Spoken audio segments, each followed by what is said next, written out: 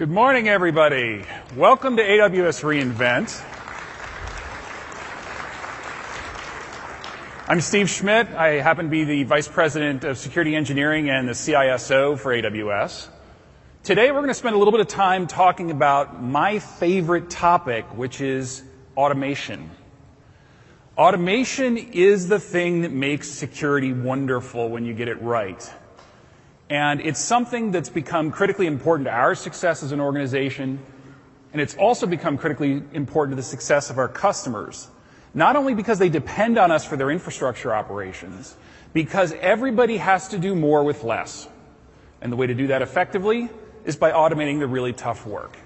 Now, for a long time, we've been working with you to try and get that nasty, heavy lifting work off of your hands, build our infrastructure in such a way that you can build yours on top of us, and then take the next few steps, which is look at how does your security operation tend to spend its time?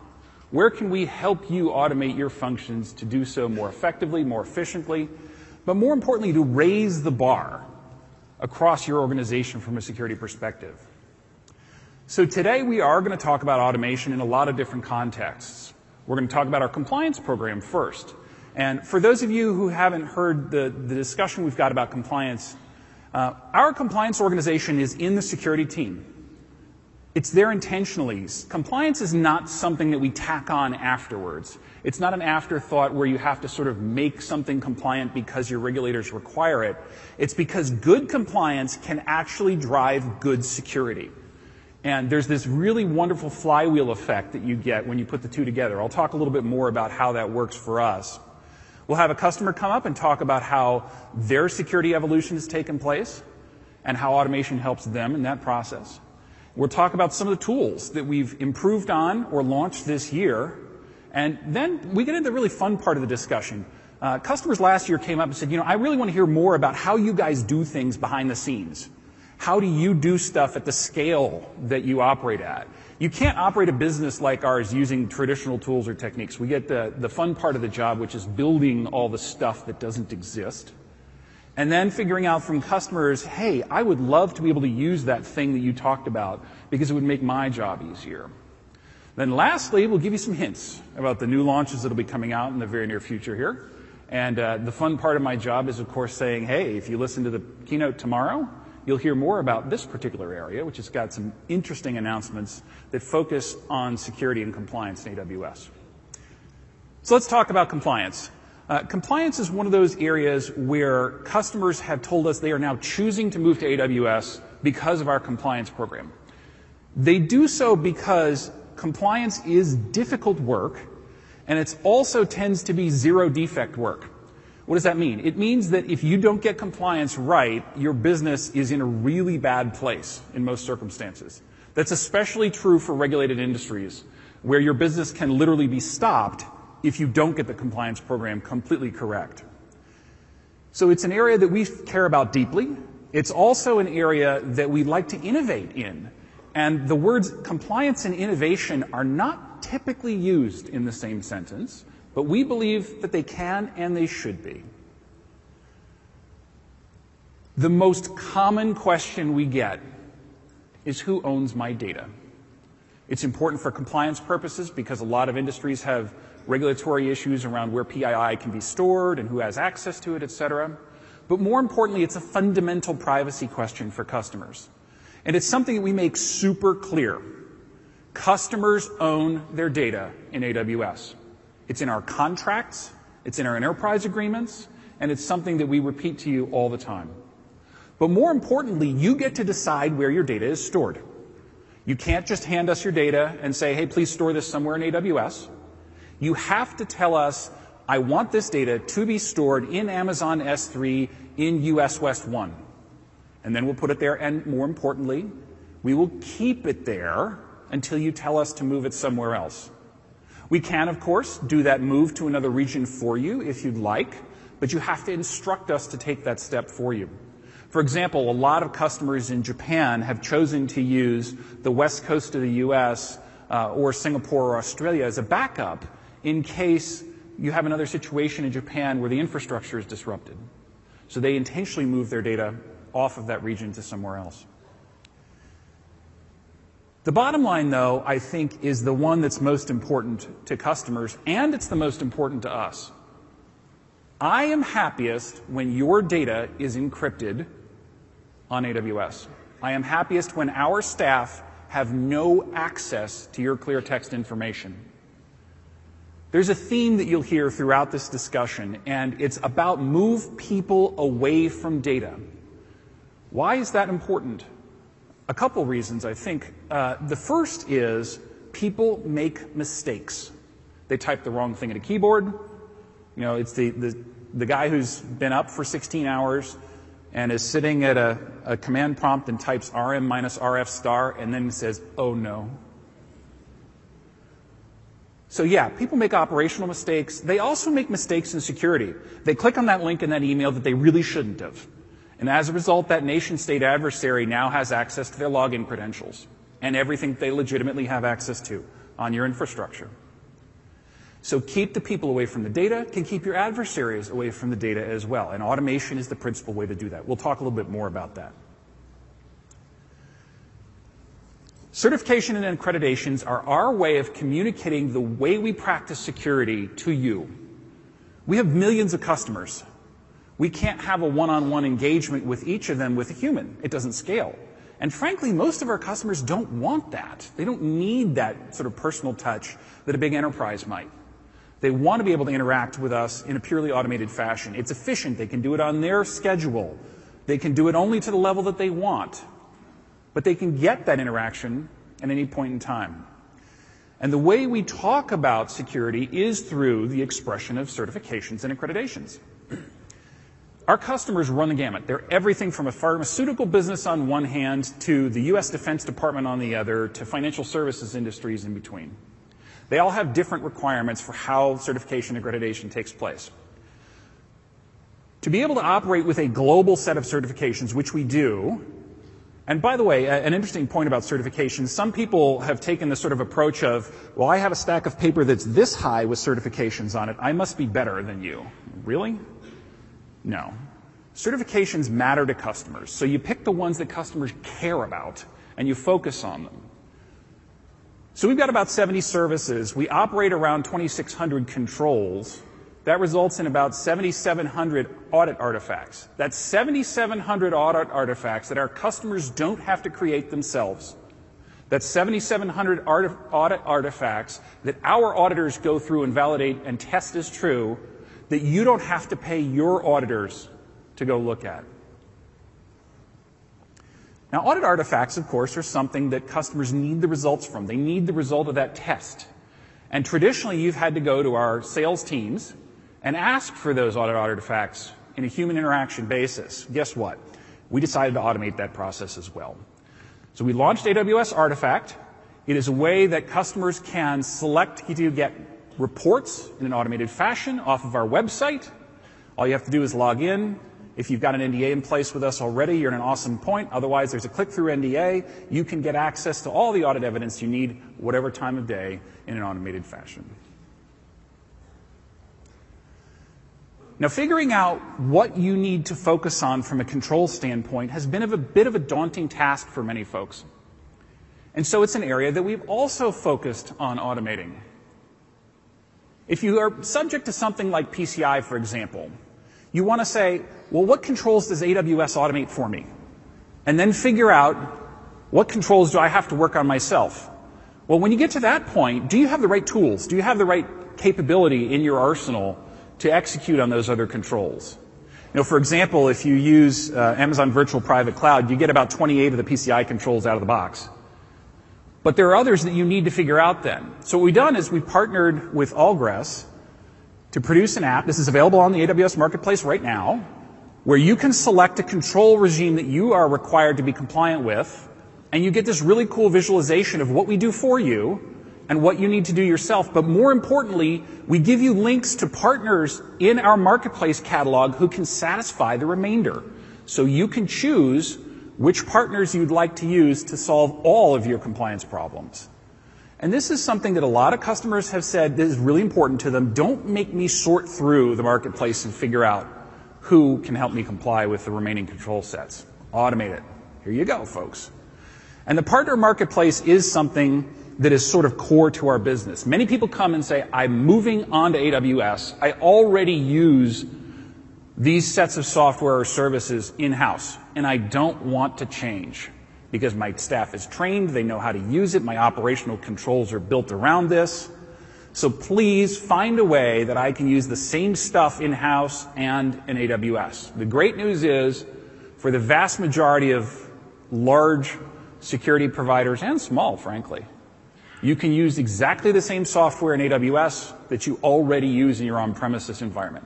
Now, the fun part is that a lot of these folks have gone the next step. They become more creative in their licensing. So you can license software by the hour in our marketplace that you might have to do an enterprise license for or a long-term 3-year license agreement if you're to do it on-premises. That gives you the ability to try things out very easily, painlessly, and only pay for that which you actually use. Now, similarly, if you already have an on-premises license, an enterprise license agreement, for example, you can, in most cases, transfer that to operate in AWS as well. Now, this is a service that was announced on November 21st. It's S3 Data Events. This is something that is part of the arsenal of ensuring that you can meet both compliance requirements and real security requirements. So S3 Events is a service that logs all of your activity with specified S3 buckets or S3 objects and puts them into CloudTrail and CloudWatch events. And the latency here is pretty low, by the way. It's typically in the 5-minute range. It can be much quicker than that in some circumstances. But the cool thing is you can trigger Lambda to do things when something happens. So, for example, if you're concerned about PII being put into Amazon S3 by your employees, you can set up a rule that says whenever a new object is placed into Amazon S3, run this Lambda trigger against it, which can search for PII and alert me if something is present. Or it can set access controls around that particular set of PII to ensure that it's kept safe. This is about making your security system reactive in as close to real time as you can get. It's not a detective control, it's an actual operational control. And I think that's an important point, is we want to make security something that is not about alarm systems and warning people that something bad has occurred, but actually take the necessary steps to remediate the problem in an automated fashion. And this is a theme that you'll see throughout today's talk. It's about how do we build controls that react automatically? How do we ensure our staff has visibility into what the systems are doing automatically? But most importantly, it's about how to become more efficient in our operations. What I'd like to do now is welcome Maureen Allison to the stage. She's the CISO of Johnson & Johnson, and she's going to talk to us a little bit more about how they've migrated to the cloud and automation has improved their lives. Thank you, Steve. Hey, everyone. Great to see you. How great is this? A room filled with security lovers. This warms my heart. Steve asked me here in Amazon to talk to you about my journey to the cloud. My journey to the cloud did not start when Amazon was created. It started much earlier, about 10 years ago or so. And cloud was a marketing term at the time. Hey, if you just move your data outside of your 4 walls and put it in, literally, outsourced IT, you have it in the cloud. Well, I was working at a PBM, a pharmacy benefit manager company at the time. We dispensed pills to 65 million Americans, and we had their data. While I was there, I ran into a couple of gentlemen. One of them, the CTO of Johnson & Johnson now, Dan Zellum, as well as our chief architect at Johnson & Johnson. He was also over at the other company, Mark Landy. 2 very brilliant guys. And what I learned as a CISO over at the other company was you better run and keep up or you're going to be left behind. Because every 6 months we were putting out an IT data product. Well, it was easy. We had a mainframe. It was our own data lake, and it was our own internal cloud. It didn't make sense at that time to look at going to the cloud and putting it somewhere else. Fast forward a couple of years, I moved over to Johnson & Johnson in 2010.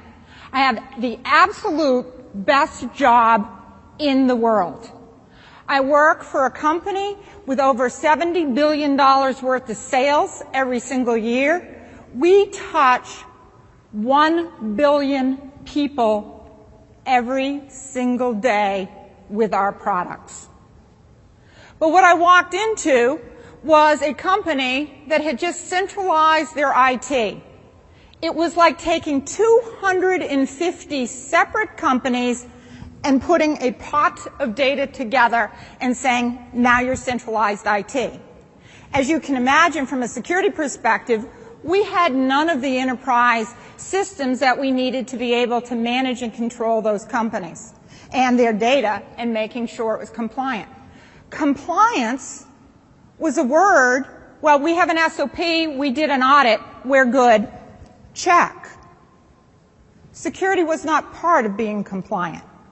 And here I walk in, go, well, this is cool, and I start building with a very strong team the controls that are necessary in that organization.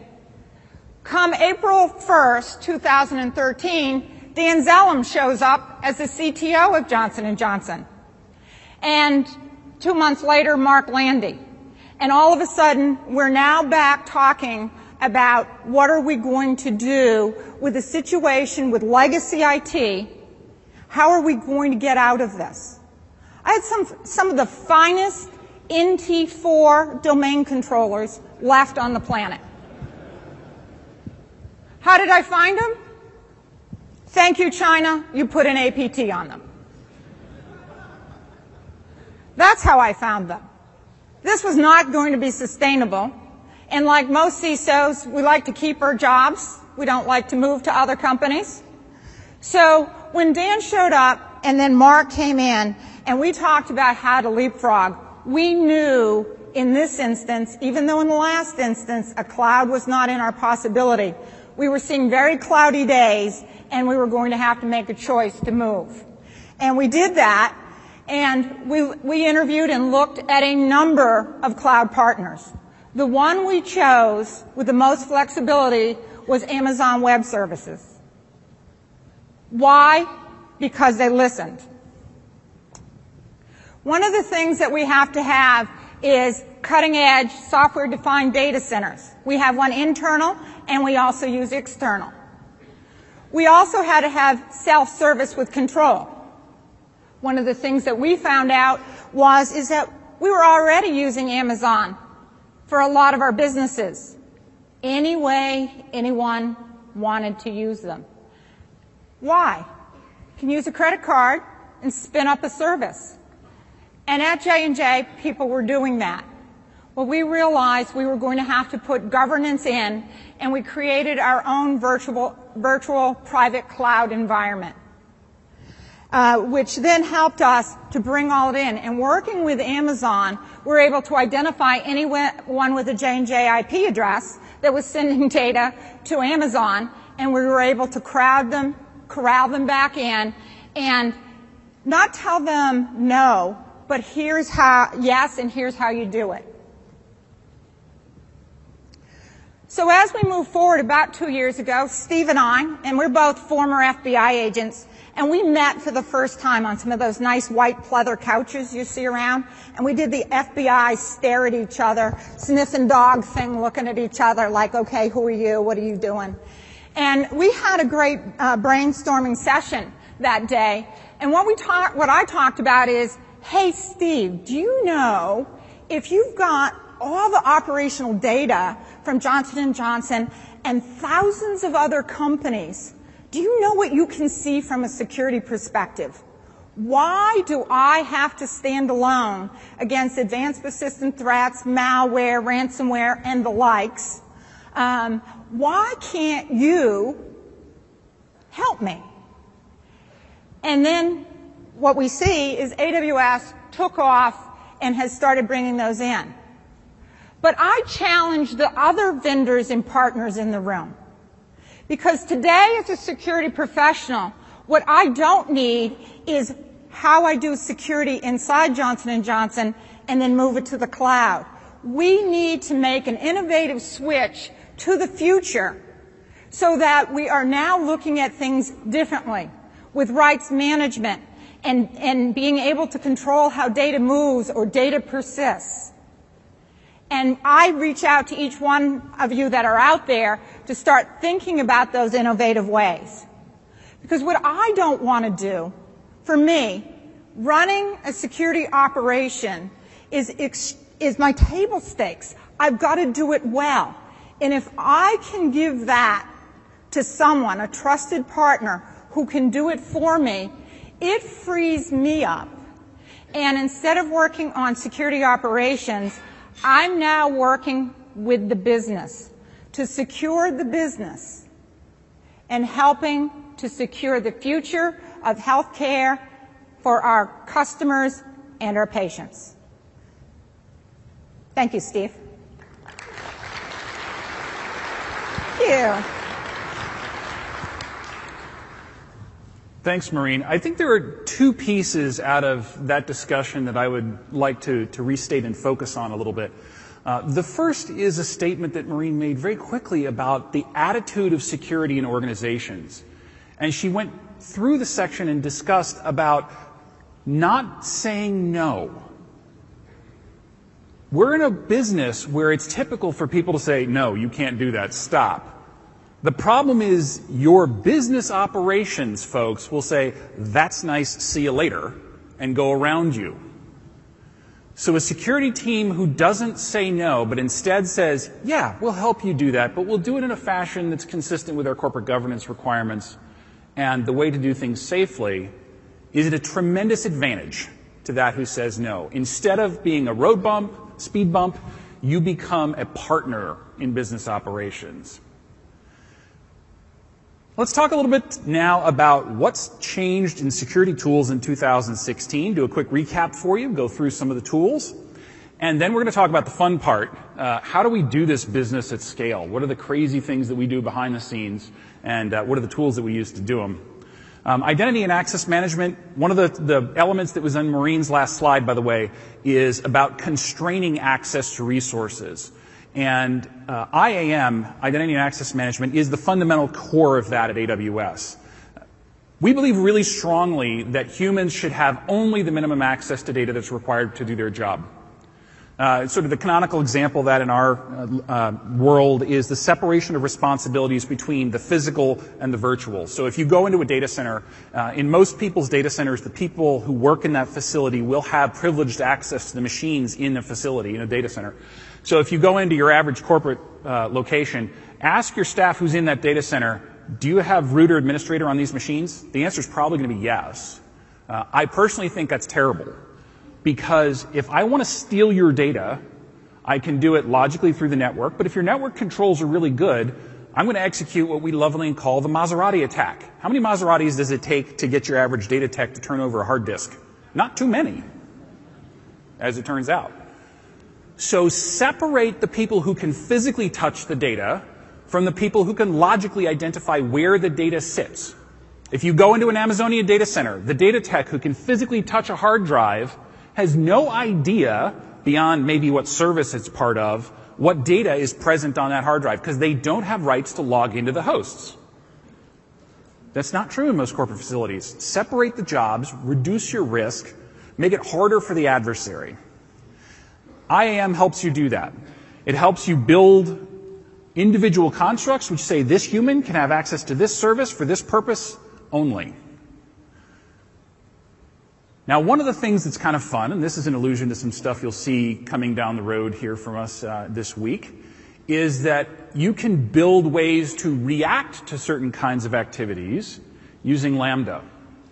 And that's an area that we're going to be expanding on some more. So pay attention during some of the keynotes there and think about the security benefits of what you can do with the Lambda announcements you'll hear coming out in the near future. Least privilege and segregation of responsibilities. The rant that I just went on about get your data center staff away from the data from a logical perspective. This is about not only doing that separation, but it's also enforcing the use of multi-factor authentication. If there's one thing that makes certain adversaries' lives harder, it's not being able to use a username and a password to access data. If you look at the kind of attacks that Maureen was talking about, the simple inclusion of a multi-factor authentication token would have broken many of those attacks. We offer this as an extension to our APIs and our console now. It is free. Please use it where it's appropriate. Now, obviously, for every automated API call that you're making, you don't necessarily want to enter an MFA token. But for those high-value constructs or roles where you have assigned a lot of privilege to a user, use MFA where it's appropriate. Your root account should have MFA enabled on it. It's in our best practice documents. It's something that you should just take care of. 10 managed policies. One of the things that customers have told us repeatedly is, your services are complicated.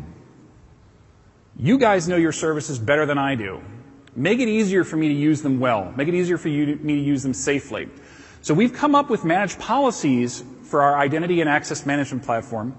Things like administrator access, billing information, data scientist, database administrator, network administrator, or security auditor, all of which have policies which are maximally constrained but allow you to accomplish individual goals. By the way, the adoption there has been pretty cool for a feature that we really didn't even publicize that much. There are hundreds and hundreds and hundreds of thousands of people who are currently using these policies across our infrastructure every single month. And it's a reflection on the fact that customers like it when we make it easier to do things in an automated fashion and do it reliably and do it well. Now, repeatedly automating certain tasks that are a pain in the neck is a theme that you see, of course, throughout the AWS service evolution. Amazon Inspector is a reflection of how we do security evaluation of our own systems. And Inspector is a service that allows you to build rules about the way your infrastructure should be operating and then alert you when it's not in compliance with that. So, for example, if I say that my Windows Server 2012 R2 machines should be compliant with the CIS benchmarks, tell me when they're not. You can do that using Inspector. Inspector is a configuration scanning engine. It's an agent that installs on your virtual machines. It executes on a period interval that you specify, and then it gives you a report of when your machines are not in compliance with your expectations. But most importantly, it not only tells you that things are broken, it gives you instructions on how to fix them, which was a huge request from customers. Don't tell me I have a problem. Make it easy for me to fix the problem. Now, a lot of people will use Inspector in a sort of time-bound kind of thing. I want to run it right now, and I'll run it again a little bit later on. But the way we view this is this should be run every time you make a change in your environment, and it should be run in an automated fashion. So the customers who are more sophisticated here are building this into their code deployment service so that they choose to run Inspector whenever they make a substantial change to their environment, so they can validate that what's going on is consistent with what they expect to be going on. The big changes here, obviously, are that we've added the CIS certifications. Assessments do complete now, by the way, if some of the agents are offline. There was a problem we had in the design earlier where that wasn't the case. That has been fixed. And we filter the findings based on severity levels. Some people say, I'm perfectly willing to deal with a whole bunch of lows, just don't put them anywhere in the report that I'm worried about, but I really want to see the criticals and highs right off the bat. So those features have been enhanced significantly. You will see a bunch of new features coming out in the first part of 2017 for Inspector.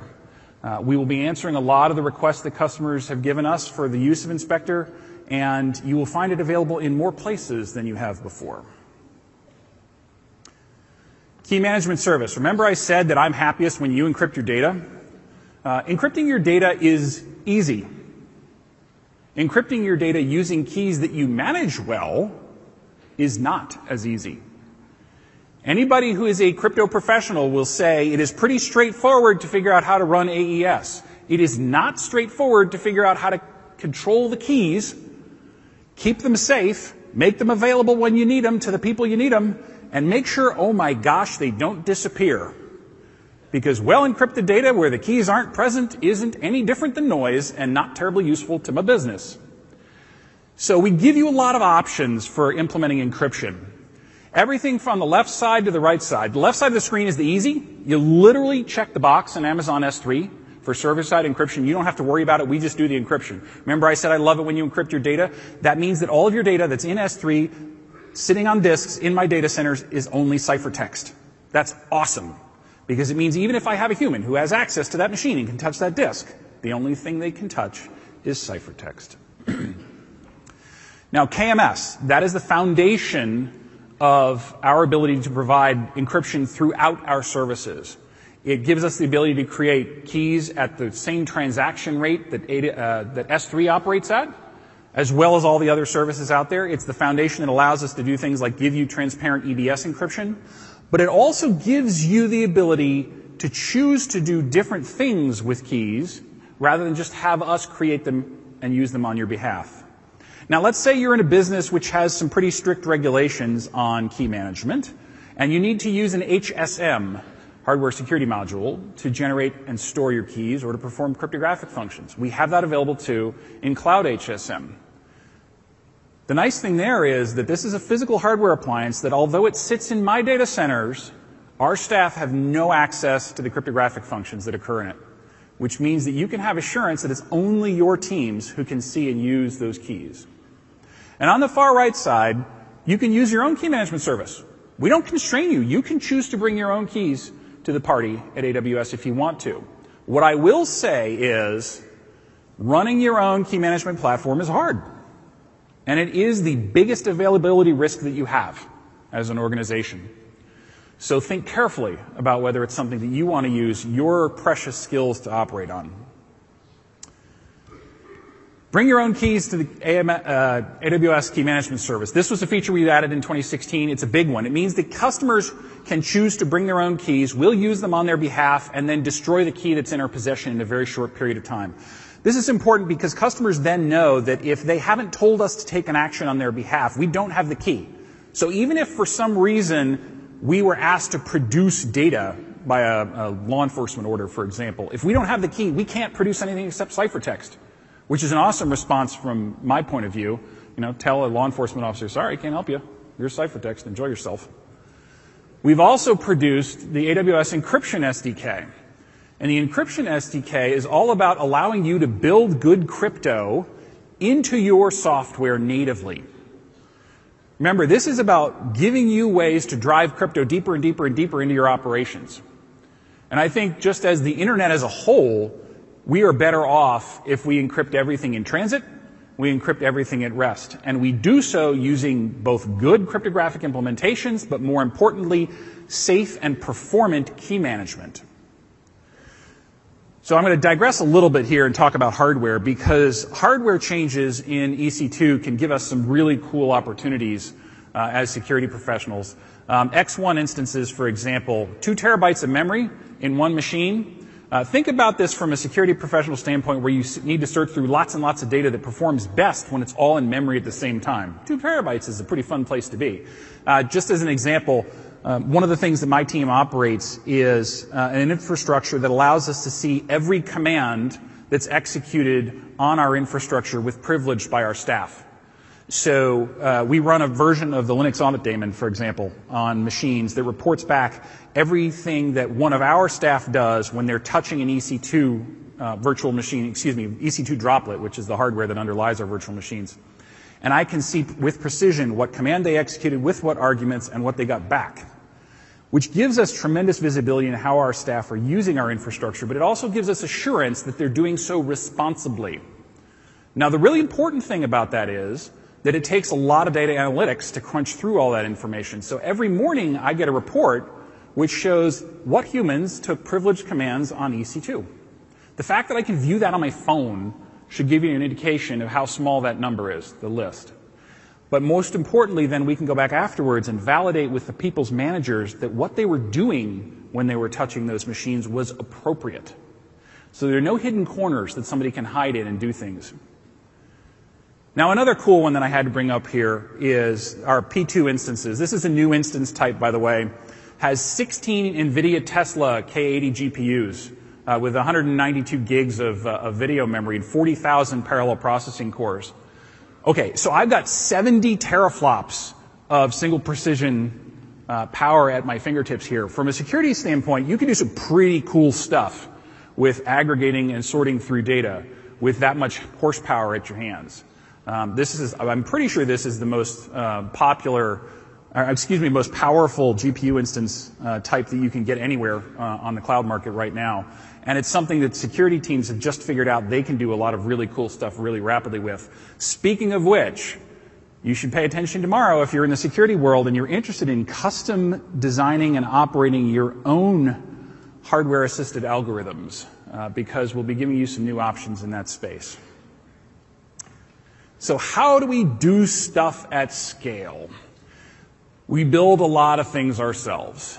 To give you an idea about scale and what that means here, our team had to review, this means an application security review and test 2,200 services and features.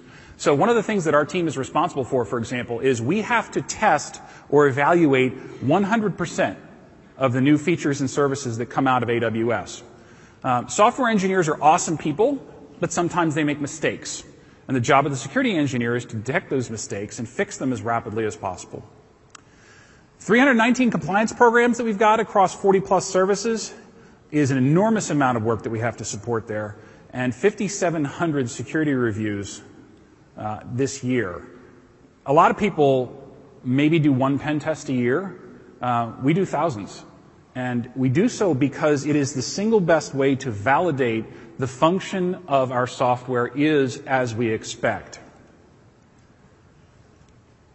2,400 controls times the number of services times over a 6-month period, which is one audit interval, 30 million instances of control performance. That's not something a lot of people find very sexy, but it is something that is fundamentally important to our ability to deliver services to customers. And the way we do that is through automation. Constraint-based monitoring. Okay, we are now entering the esoteric. I will admit this. We have a group inside our organization called Automated Reasoning. It was one of the things that Amazon does periodically is we take these things called big bets, which is where we're kind of wondering whether something might work, and we put an investment in an area and say, okay, we're going to hire a bunch of crazy smart people, put them in a room and say, go figure out the answer to a particular problem, and we hope you get it right. And so what these guys did, and ladies, is they built a tool for static analysis of EC2 and VPC networks. This is something we use internally right now, and we're beta testing it with a group of our external customers. But it answers questions using artificial intelligence and logic to analyze things like, is this particular host accessible from the internet? And you can set rules around that. Or can two of our hosts SSH together? Or can instances in two different groups talk to each other through any path at all? Now, this is critically important for people who've got very specific requirements on separation or access path control, and they want to make sure that there's no way that someone has a backdoor into any of their services and features. And because this is something that is automated, you can now rerun this anytime something changes. Remember I talked a little bit earlier about event-driven security? So when something is dropped into S3, you should trigger an event to take an action to see if it's okay. You can do the same thing using this kind of automated evaluation. So at the end, you get an artifact saying, yes, indeed, we checked, and this is correct, or this is not correct, and you can use that as part of a proof to a compliance professional. Great comment, by the way. When we showed this to one of our financial services customers, I think it's a real statement about how he views automation and this kind of thing. This is the most exciting thing I have seen since they told me I would one day build customer-directed VPC endpoints. It's really, really meaningful. The session that describes this, by the way, I think unfortunately is already sold out. It's Byron Cook's Security 401 talk. If you are registered for that, it is going to be awesome. Go take a look at it. If you have not yet had a chance to register for it, the streams will be available within 48 hours after the presentation being given. So take a look. You will hear a little bit more about gaining deeper insight into your code and services during the keynotes in the next couple days. People ask how we use our services to keep an eye on our services quite often. We have an internal platform that consumes NetFlow-like logs. So do you have VPC flow logs in your environment? Are you collecting them now? This is a hint. If you're not, you should be, because they give you a way to track which machines are talking to which other machines, whether it's within your infrastructure or to the outside world. Incredibly useful source of information, and it's something that we use internally. We can use this kind of data to understand when credentials have gone places that we don't expect them to, or when machines are behaving in such a way that would indicate the accounts associated with them have been compromised. It's also an area where there's lots of other malicious behavior that can be detected, and if you start tying your existing intelligence feeds into things like VPC flow logs, you can start answering questions like, are my machines talking to a C2 command and control channel that I've identified on the outside world? But this only gets to be useful if you have the source data. We can't go back and recreate stuff that doesn't exist. Please keep the logs. There is no excuse for not keeping the logs. When you look at the price of Amazon Glacier right now, which is literally in the tenths of a penny per gig per month, there is no reason not to keep logs anymore. You can't go back and recreate that which was sent to dev null. And nobody wants to be the guy who's sitting in the room with the boss saying, yeah, I could have seen that, but I didn't keep the logs. So, all right, something bad has happened. What do you do next? Automatic ticketing. This, by the way, is a really fun way to use our services aggregated together. We actually have an automated ticketing platform that not only do we cut tickets to our service teams when our tools find problems, but we auto-resolve those when our tools have validated the problems have been fixed. So we don't require a security engineer to go back in afterwards and say, yes, indeed, that problem has been resolved, which is a tremendous accelerant for our staff. It's something that allows us to focus our high-knowledge, high-judgment individual humans on those things that uniquely they can do. Use automation to free up your humans. By the way, you're going to hear a little bit more about getting data into and out of systems in the keynotes coming up, which is a key part of being able to build that automated workflow. An automated workflow looks something like this. This is one of our internal scanning platforms, by the way. We often have conversations with customers about how often do you scan and look for things on your infrastructure. The answer is yes, all the time. The only way you can do that, by the way, is use the cloud to scan the cloud. Otherwise, it would be just an impossibly large construct. So when bad security issues happen to the internet, things like Heartbleed, for example, one of the things that we do as an organization is to help our customers identify when they might be at risk to certain kinds of activities. The only way we can do that in some circumstances is by scanning. And to do that, we use our own infrastructure, particularly things like Lambda, which is a tremendously useful event-driven scan platform, to spin up literally tens of thousands of scanners all at the same time, which are focused on getting us the answers we need in a very short period. You string these together with the glue that's necessary to enable you to build the workflows you require, and you create tickets out of that automatically. Or in the case of us helping out customers, we create customer support cases that are outbound. Change management, shifting gears. Change management is something that is near and dear to the hearts of a lot of people. And it's something that we focus on a lot because it's our control point in the security organization to help understand how our service teams are changing the way their systems behave and where we should look for changes in the security posture of our services or software. You've probably heard that we've launched, last year was 722 new services or features. We deploy changes constantly. I think the statement that Werner Vogel's made a couple years ago at this point was that we're deploying changes in our infrastructure approximately every 1.5 seconds. You can't do that using a change control board in humans. You have to do it using automation. So we built a change management environment that allows us to measure a change, measure the risk of a change, and then force evaluations of the change when it's appropriate to do so. We have two key systems that are components in this, Amazon's code management system and Amazon's system that deploys software into a host. So the way this works is a developer writes software and the code is committed into a code package, which is the smallest buildable or deployable unit that we have in our code management system. Each one of those packages is associated with a version set, which is a group of packages that should be deployed at the same time. And then we have environments that are deployed to hosts. An environment is a complete set of all of the packages that go together to fulfill a particular function. The hosts are grouped into host classes. A host class is a group of systems that do the same thing. So some of the host classes are very, very large. S3 has a number of host classes that are lots of zeros. And some host classes can be very, very small. But the important thing is that all of those hosts are the same. And the point of a host class is to mean that a human doesn't have to take an action when I need to add a new machine to do something. Things can be built automatically.